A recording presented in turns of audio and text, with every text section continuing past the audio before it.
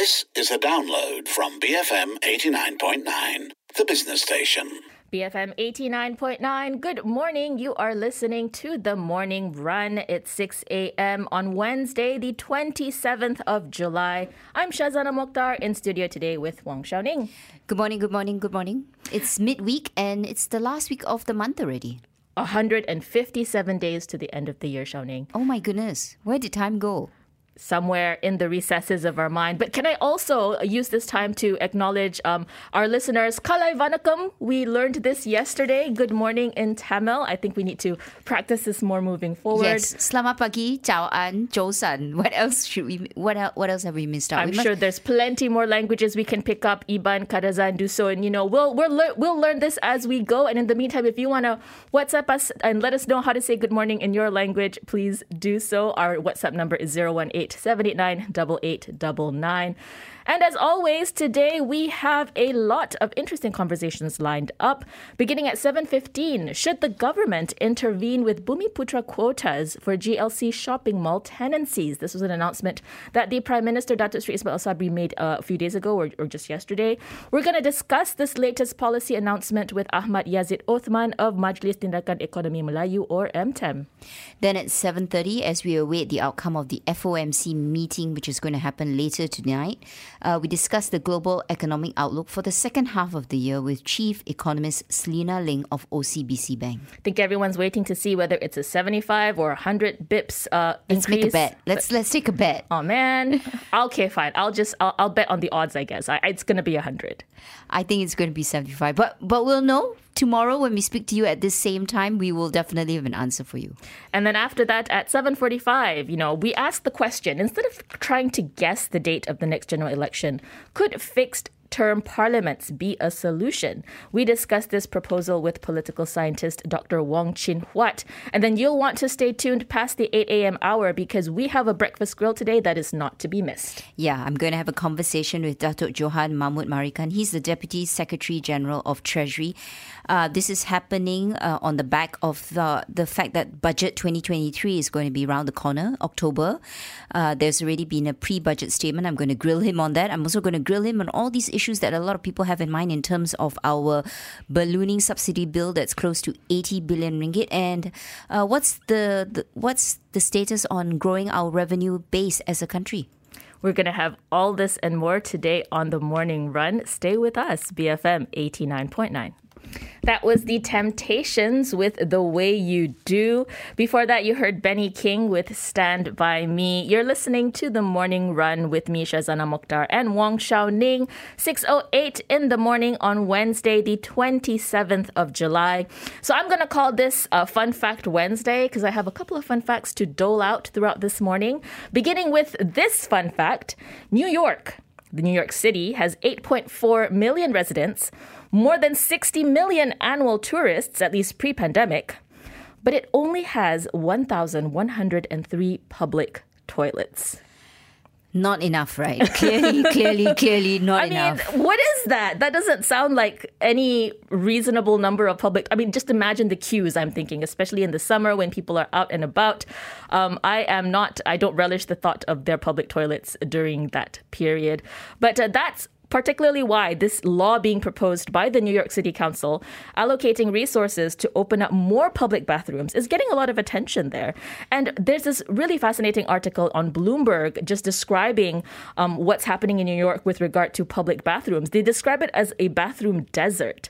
And I think reading this article made me think of public toilets in all these different angles that maybe I would not have thought of before. Yeah, I mean, a toilet is a utility, right? To me, it's a necessity. It's a public utility. It should be available as and when you need it. Okay, I accept that, you might need to queue, that, it's a fact of life, but it shouldn't be like the statistics we get out of New York where there's just so few bathrooms. Right. I think if I bring the conversation back to Malaysia, the situation is slightly better because we have a lot of malls and the malls have a lot of bathrooms. So we don't generally go out and walk about as much as New Yorkers. I mean, New Yorkers, there aren't that many malls. There are some departmental stores, but malls are very far and very, very few and far in between. Definitely not on the city itself, in Manhattan itself. Yeah. So where do you go when you need a toilet break in Manhattan? And from my recollection, I end up going to a restaurant or cafe and buying a drink and then using the toilet there. Or I sneak into a departmental store like Macy's and Bloomingdale's and then use the bathroom there. Or if I'm in the museum, I don't actually go into the museum, but I use the toilet at the entrance of the museum. But that means I find in cities like that, I have to strategize. Be very careful. When do I need to go to the toilet? Plan my journey and actually literally take toilet breaks according to that. So there's this TikTok account called Got to Go NYC, I think. You can look it up. But this woman decided that, she's kind of had enough with this bathroom desert of New York City. So does she plan like me? She does. And what she also does is she plots out all the places in the city where you can find a public toilet or, where you can access that toilet for either for free or I guess relatively low rates. But that's like you said, that's the reason why they're looking at increasing public toilets at the moment. New York has what they've done is they have, outsourced the job of creating public toilets to the private sector, which is why you've got the shops and the restaurants. But this doesn't really provide accessible public toilets to everyone. Shops close. Restaurants, maybe you have to pay to actually use their toilets. Yeah, you feel obliged to buy a drink, right? A lot of the time, people coffee. Don't have access. And we don't have, I guess, data on public toilet per capita here in Malaysia. But as you said, Xiao Ning, we tend to flock to malls. That's the public space for us. How would you rate the level of public toilets in malls? I mean, can we generally say that they're okay, more or less? That says it all, right? That's like the sound of the heebie-jeebies. I think it really, really, really varies from place to place. So some malls are better than others, but I would have to say we Malaysians are just really bad when it comes to keeping our own toilets clean. I wonder why that is, yeah? What is it about public amenities that makes us not... Right, you don't care. We don't clean it, so we don't have to use it well, or we can just let's just spray it completely wet, so that you might fall and slip. Why? I don't understand that. Why can't you flush? Are you allergic to the flush? I mean, you flush at home, right? So does that thing you press suddenly give you the heebie-jeebies in public? I mean, just wash your hands afterwards, right? Why? These are the simple things that I don't quite understand. Another bugbear of mine. Can't you just queue? Why must you cut the queue? Why must you suddenly be so important in the public toilet? Everyone needs to go. No one is more important than the other when it comes to answering the call of nature. But you know what? Tell us what you think. What do you think of the state of public toilets in Malaysia? Do we have enough? Are they at a suitable level? If you have any horror stories, do share. We love hearing those. You can WhatsApp us. The scarier, the better. WhatsApp us at 018-789-8899 or tweet us at BFM Radio. We are heading into some messages, and when we come back, what the Romans can teach us about pension reforms. BFM 89.9. That was Bush with Letting the Cables Sleep, the Now remix. For those of you who aren't going back to sleep, who are starting your day, good morning. You're with the Morning Run. I'm Shazana Mokhtar with Wong Xiao Ning. 6:20 a.m. on Wednesday, the 27th of July. So it's Fun Fact Wednesday, and my next fun fact: did you know that the Romans introduced the first formal pension scheme for soldiers all the way back in 13 BC?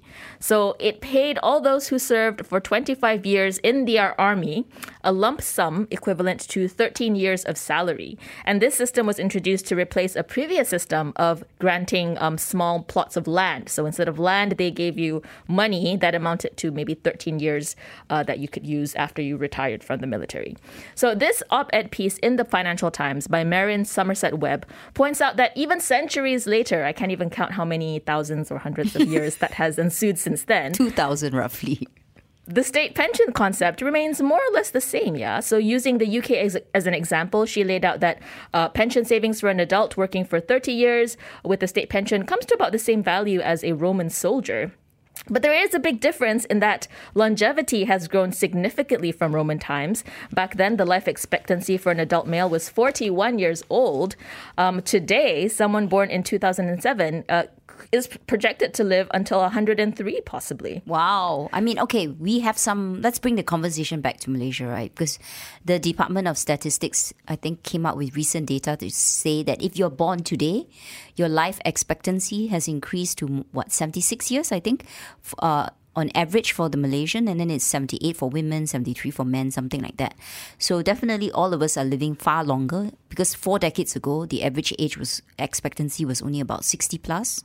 So we have made great strides in terms of living longer because of, better lifestyles, availability of health. But the problem is with that, I'm not saying that living longer is a bad thing, but the problem with that is that you need to actually have funds for your retirement so that you can retire comfortably. And as we know, the sad data is only 3% of EPF members have enough set aside for their retirement. 3%, I repeat, 3. Okay, so that's a very dismal number. So these pension schemes conceptually work really, really well. And there's a difference, okay, I would say there's a difference between EPF and a pension, but they're all some form of retirement schemes. Conceptually, fantastic. But are we really ready for this aging society that we're heading? So even in today's Straits Times, the headline is, "Make it law, with Malaysia now an aging society, children should be compelled by law to care for their parents." We're just not ready, it seems. And in 2056, we would be in the same position as Japan is in today, right? So are we prepared for it? Is our pension scheme ready for it? And I think the closest way to look at this is maybe looking at QAP as an example, because that's pension for civil servants. I wonder how much of this is also down to just the psychology of it. The fact is that we have difficulty projecting so far into the future and to consider what our future needs are, right? Like, what's the average age when a person actually starts thinking seriously about retirement? I think if you were to ask the average 20-year-old, they're probably not looking that far ahead. They're looking much closer timelines to their first car, maybe, to their first house, to getting married. The idea of saving for something way into the future, you can't imagine what your future self is going to be like then. It's difficult, yeah? So I think that's one of the hurdles that needs to be addressed or overcome in everybody in order to be able to start building that retirement nest that you need. So I think it goes back to teaching financial literacy in school, right? And starting young, rather than expecting people to assume that they know what to do automatically when they start working or even before they start working. Because not everyone has the same level of exposure when it comes to financial products or instruments or the concept of financial planning. So it should start from the early age. I mean, if you can learn, moral in school, why can't you learn financial literacy as another subject, right? It is a life skill, if you ask me, an essential life skill. We have something called Kemahiran Hidup. Well, I did when I was in school, called Kemahiran Hidup, right? Living skills. I think financial literacy should be parked under that avenue as well. It is something that you definitely need to live a long and fruitful, comfortable life. Yeah, but when you look at the concept of pensions also, a lot of countries are struggling. It's not like it's a perfect system. The concept, for sure, I totally think it's fantastic, but it requires clever planning, okay? Because what happens is over time, your population goes from a triangle to an inverted triangle. So less people are putting money in to support an aging society, and it's the same for pensions. So unless the money in the pension scheme is working extra hard to ensure a certain decent returns, it is going to be a challenge. So even if we look at QAP, right, in a recent interview with the CEO, and this was done by The Edge in 2021, they acknowledged that because Malaysia has so many civil servants, it is going to be a struggle. I mean, there are issues about whether there's a sufficient asset liability matching as more and more civil servants actually retire. And I think this conversation is not just a Malaysian conversation, it's a conversation that we see in a lot of countries. It's being replicated around the world for sure. And definitely this policy debate needs to continue and action needs to be taken now for the future. Again, the governments also have this hurdle, forward planning. I think, on one hand, yes, governments need to think about the aging society and prepare for it. And if you provided pensions for your civil servants, yes, you need to be fiduciarily responsible to ensure the asset liability matching. But I think the other thing is we individuals need to account for our own retirement. We cannot just rely on EPF or the government to provide that retirement for us. 6:26 in the morning. Tell us what you think. How can we improve our pensions and retirement systems? What needs to be done to make more individuals aware about the need to prepare for retirement? WhatsApp us 018-789-8899. Tweet us at BFM Radio. We're heading into the 6:30 a.m. news bulletin. Here's Travis with Why Does It Always Rain on Me to take us to the news. BFM 89.9. Where Are You Tonight by Bob Dylan. Well, I hope that you're here with us this morning. We're the Morning Run. I'm Shazana Mokhtar with Wong Xiaoning. 6:43 in the morning on Wednesday, the 27th of July. It's that time of morning where we take a look at what's making headlines around the world.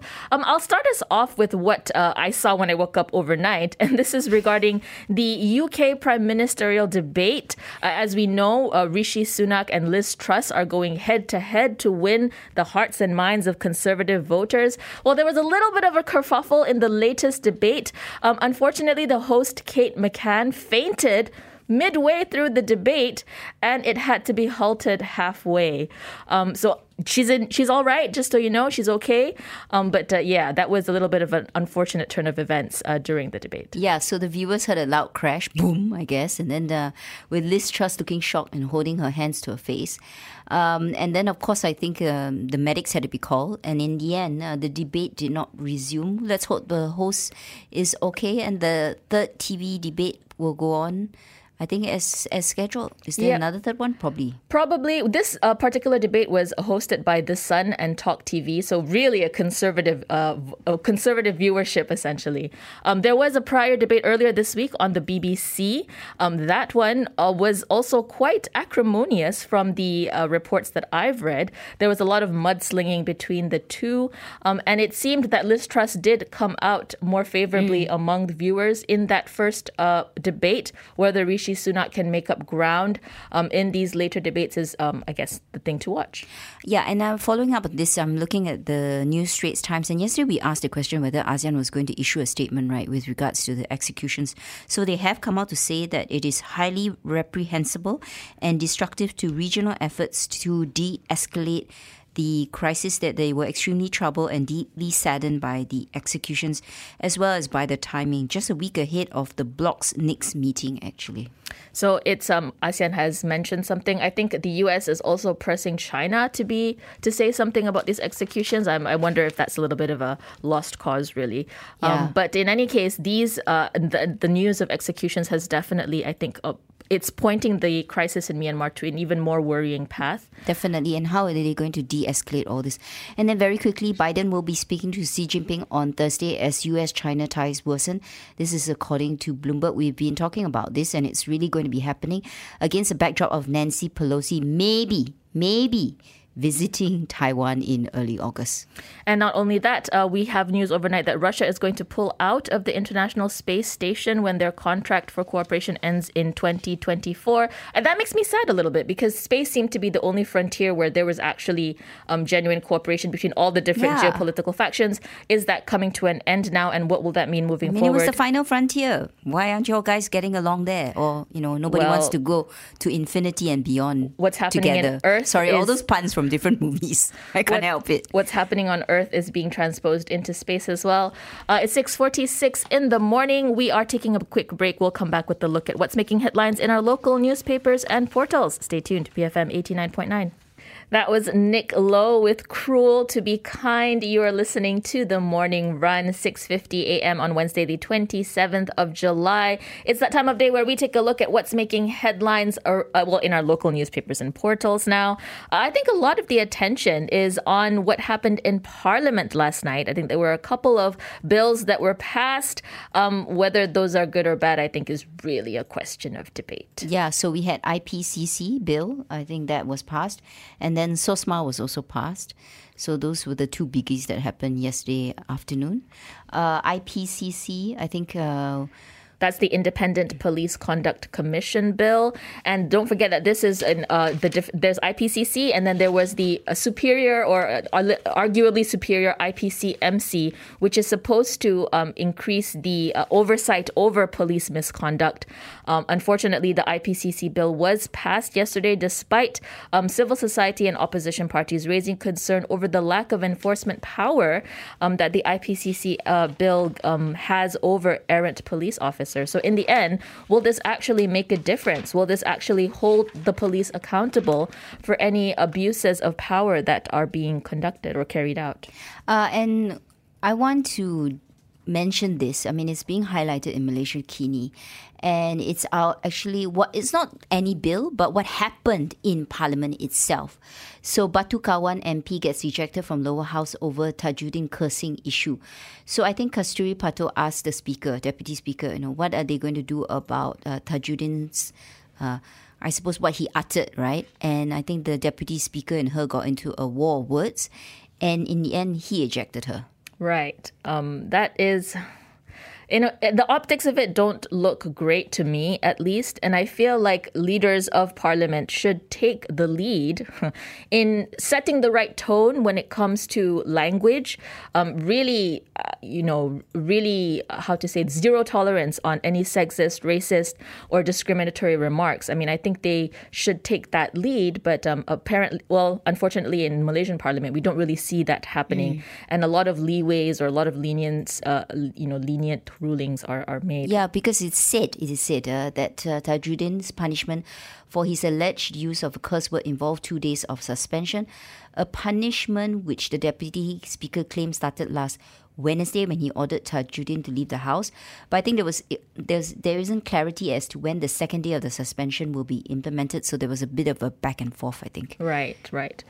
Okay, well, yes, another day of drama in Parliament. If we take a look at the SOSMA Act, this is the act. This was the bill that was proposed back in March to extend a particular provision of SOSMA that would allow for a detention of up to 28 days. This was first rejected back in March. It was that the opposition managed to vote it down. However, the government has retabled this bill, and it passed yesterday with a vote of, I think, 111 versus 88, if I'm not mistaken. Yes, 111 ayes, 88 nays. And I mean, this is a worrisome development because it does give the government extensive powers, and whether there are any curbs or checks and balances to actually monitor that is really the worry. Yeah. The other thing also is when a government fails in round one of a bill, does it mean that it just keeps going and going and going till it eventually gets the votes that it wants? Apparently so. If we go by this example, it seems that the government can do that. And then where does the incentive lie for a government to actually improve a bill if in the end they can just strong arm whatever it is that they want through Parliament? Rather than discuss it with the opposition and come up with a more bipartisan approach to any law, right? So, just weigh it down everybody, and maybe you'll get the bill you want. It's sad because in this current environmental climate as well, where political tensions are, they're heightened, and we have GE15 coming up, there's a lot of concern that these kinds of provisions can be used against, political actors, whether rightly or wrongly. I think that's the fear. So this is something that we'll need to keep an eye on for sure. Yeah, and then for those who are following the SRC trial, oh my gosh, right? There was a bit of a twist and turn because former convicted Prime Minister Najib Razak, he's decided to appoint a new legal team to represent him at the final SRC International appeal. This is on the back of the High Court dismissing his application for a Queen's Counsel. So now he's appointed the law firm Zaid Ibrahim Sufyan, T.H. Liu and partners as solicitors. I have to say, I was surprised by this. I initially thought, was it because of some kind of, some kind of argument with Tan Sri Shafi'i, but actually Datuk Sri Shafi'i, but no, Shafi'i and Co. still retains, legal representation of Najib Razak for all other cases, but just for this particular appeal, they have swapped over to a different law firm. So, looking to see how that plays out in the courts. It's 6:56 in the morning. We're heading into the 7 a.m. news bulletin. We'll come back after that with a look at global markets and how they closed overnight. Here's Prince taking you to the news with Raspberry Beret, BFM 89.9. Thank you for listening to this podcast. To find more great interviews, go to bfm.my or find us on iTunes. BFM 89.9, the business station.